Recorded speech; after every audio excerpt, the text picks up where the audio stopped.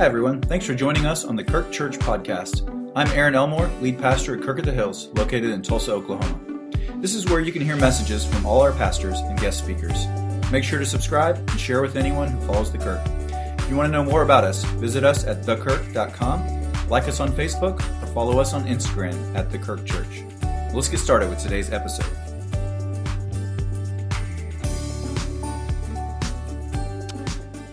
Last week we began our Advent series called Glimmers of Grace. And in this series we're looking at mostly some rather obscure places in the Old Testament that point to the future coming of Jesus Christ. They're glimmers of grace, of a future hope in Jesus. Now last week we saw a glimmer of grace in a very unexpected place.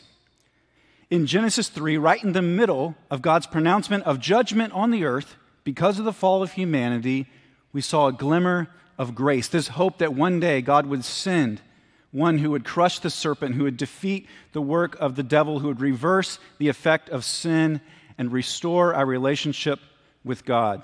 Similarly, this week, we find a glimmer of grace in an unexpected place. First of all, because of its location. In the book of Numbers. Now, that's a very unfortunate name for a book of the Bible because most of us don't get very excited about numbers. Some of you accountants and finance folks, I see you, I appreciate you, but most of us don't get that excited about numbers, but it's a great book of the Bible, actually. It's an important part of the story. The second thing that's surprising about this glimmer of grace is who delivers it. It comes from a pagan prophet named Balaam, not one of God's prophets, a Babylonian pagan expert in divination is the one who delivers this glimmer of hope. Now, I'm not suggesting this should become a pattern in your life, that you go down to your local astrologer to hear a fresh word from God, but this story proves that God can use anybody or anything to accomplish his plans and his purposes. So that's right, this morning, our glimmer of grace comes from the fourth oracle of Balaam in the book of Numbers from a pagan prophet named Balaam. So let's get oriented quickly to where we are in the story of the Bible. God has rescued his people out of Egypt. He brought them through the desert. He gave them the law. He put up with their grumbling and complaining. He brought them eventually to the edge of the promised land, and they disobeyed. They turned away. They got scared. They didn't follow God's plan. So then they ended up a high cost, having to wander in the wilderness for an entire generation, 40 years, but eventually God brings his people up through to the east side of the Jordan River where they're to go into the promised land. This was not the original route that they were supposed to take, and along this route, they would have to encounter some of the fiercest enemies of the nation of Israel, including a group of people called the Moabites. Their king, Balak, heard about the success of the nation of Israel, their large numbers, and how they had taken out some of the enemies already. And so he gets scared and comes up with a plan. His plan is to call down a curse upon the people of Israel so that they'll be able to defeat them. But here's his rules. First of all, he's going to have some money to accomplish this. There's a cost. And secondly, he actually wants to ask permission to the God of Israel, not just any God, but actually he prays to the Lord, Yahweh, and asks permission to call a curse down upon his people. And of course, God says, no. These are my blessed people. I'm not going to allow you to do this. And in fact, rather than calling down curses upon them, what he'll end up doing is pronouncing the future for the nation of God's people. So what we see here is a prophecy from Balaam that God will raise up a leader who will be crucial to the ongoing success and the prosperity of the nation. And here's a piece of that prophecy from Balaam. Numbers 24, verse 17. It says, I see him, but not now. I behold him, but not near. A star will come out of Jacob. A scepter will rise out of Israel. So this vision is of a promising future for the nation, a time when they will be in the promised land, when their enemies would be subdued and they would have peace. And it would be fulfilled immediately through the rise of David and the Davidic kingdom. But the image of a star in the ancient Near East would have certainly implied something more than just a human leader. even outside of the people of Israel, there would have been this understanding that this star was some kind of even divine hero. In fact, they often worshiped heroes back in the Bible as being divine.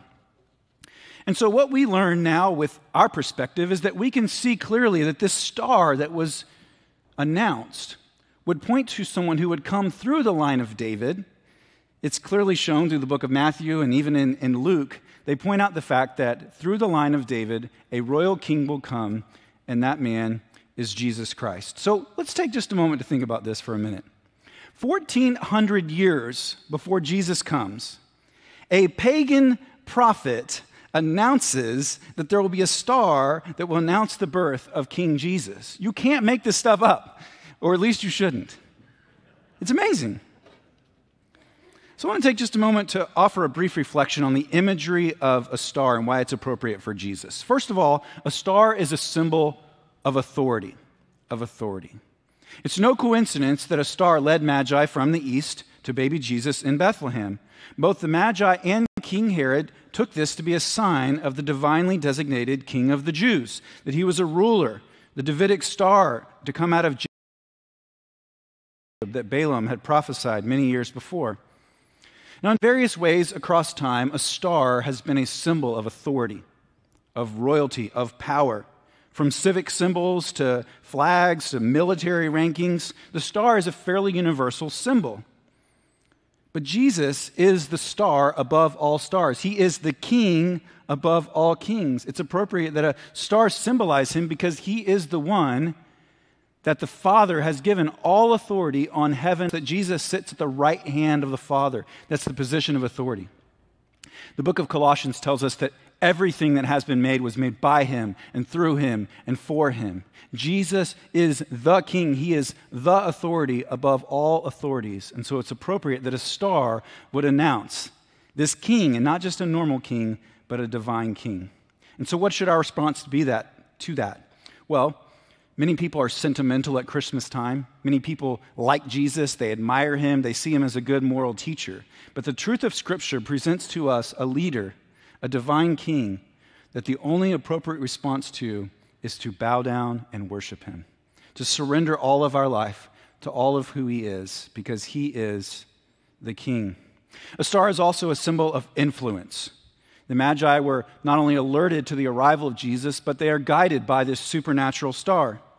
Seemingly, for all of human experience, people have looked to stars for guidance, to navigate ships at night, the dark waters of nighttime. People have looked to stars with hope for guidance for the future, often unwisely.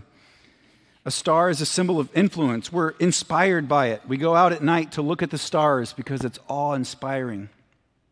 But for those of us who are in Christ, we understand that Jesus is our North Star. He is the guiding force in our life. He never changes. He never moves.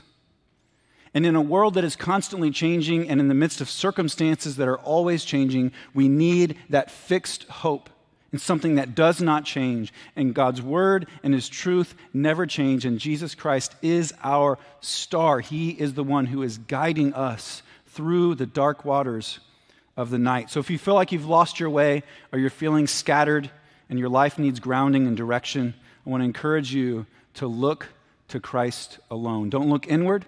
Don't look outward. Look upward to the only star that can guide your life. And third, a star is a symbol of prominence. You know, we call the main character of a book or a movie or a play the star of the show. We look to people who are famous and we call them stars. In a way, we give them great importance in our lives. Sometimes we even give them too much influence. In fact, worst case scenario, you could say that sometimes we worship the stars, the athletes, the famous people. For this reason, I think it's appropriate that the coming of Jesus is marked with a star, because Jesus is the only one who deserves that worship, who deserves that attention. He is the star of the story, quite literally. In fact, he tells us at the end of Scripture, in closing words in Revelation 22, Jesus says, I, Jesus, have sent my angel to give you this testimony for the churches. I am the root and the offspring of David and the bright morning star. The whole story is about Jesus and it's taken the whole Bible to tell us that story, but Jesus says, I am the star of the story. To emphasize this point, I'd like to read to you from a children's book. It's actually called the Jesus Storybook Bible. We give it to our little kiddos as they're coming through the program, and it says this in the introduction. The Bible isn't a book of rules or a book of heroes. The Bible is most of all a story. It's an adventure story about a young hero who comes from a far country to win back his lost treasure. It's a love story about a brave prince who leaves his palace and his throne, who leaves everything to rescue the ones he loves. It's the most wonderful of fairy tales that has come true in real life. You see, the best thing about this story is it's true. There are a lot of stories in the Bible, but all the stories are telling one big story, the story of how God loves his children and comes to rescue them. It takes the whole Bible to tell this story, and at the center of the story, there is a baby. Every story in the Bible whispers his name. He's like the missing piece in a puzzle, the piece that makes all the other pieces fit together, and suddenly you see a beautiful picture. My encouragement to you this year at Christmas is that you would once again realign your life, your purpose, all of who you are around Jesus, who is at the center of the story, and that he would be at the center of your story. That you would ask yourself the question, am I living a Christ-centered life? And to allow all the drama of the Christmas story as it unfolds to remind you to keep Christ at the center of your story, remembering that the whole Bible is about Jesus, that every story whispers his name. And I pray this year at Christmas you will hear the whisper of God, that he loves you. He loves you so much. No matter who you are, no matter what you've done, God is telling you by sending his Son to the world that he loves you. And I pray that you will hear that whisper of God this year and it will shape your life. Would you join me as we pray together? Heavenly Father, we thank you for the gift of your love. We thank you for this time of year where we are reminded of incredible truths. We're reminded of this central point in your story of love and redemption for us. And I pray for each and every person here, God, that you would speak to their hearts, that you would fill them with hope, and fill them with the good news of the gospel this year at Christmas, and it would overflow into our lives, into the lives of others. In Jesus' name we pray. Amen. We're here in just a moment. We're going to show you a video. This is actually the final For Tulsa video of this year. All throughout the year, we have been highlighting various ministries that we are partnering with to be a church that is for Tulsa. And this last one is a really good one. Mend Medical Services. They're doing great work in our city. And so you're going to hear more about what they're doing and how it ties in to the Christmas story. So enjoy this.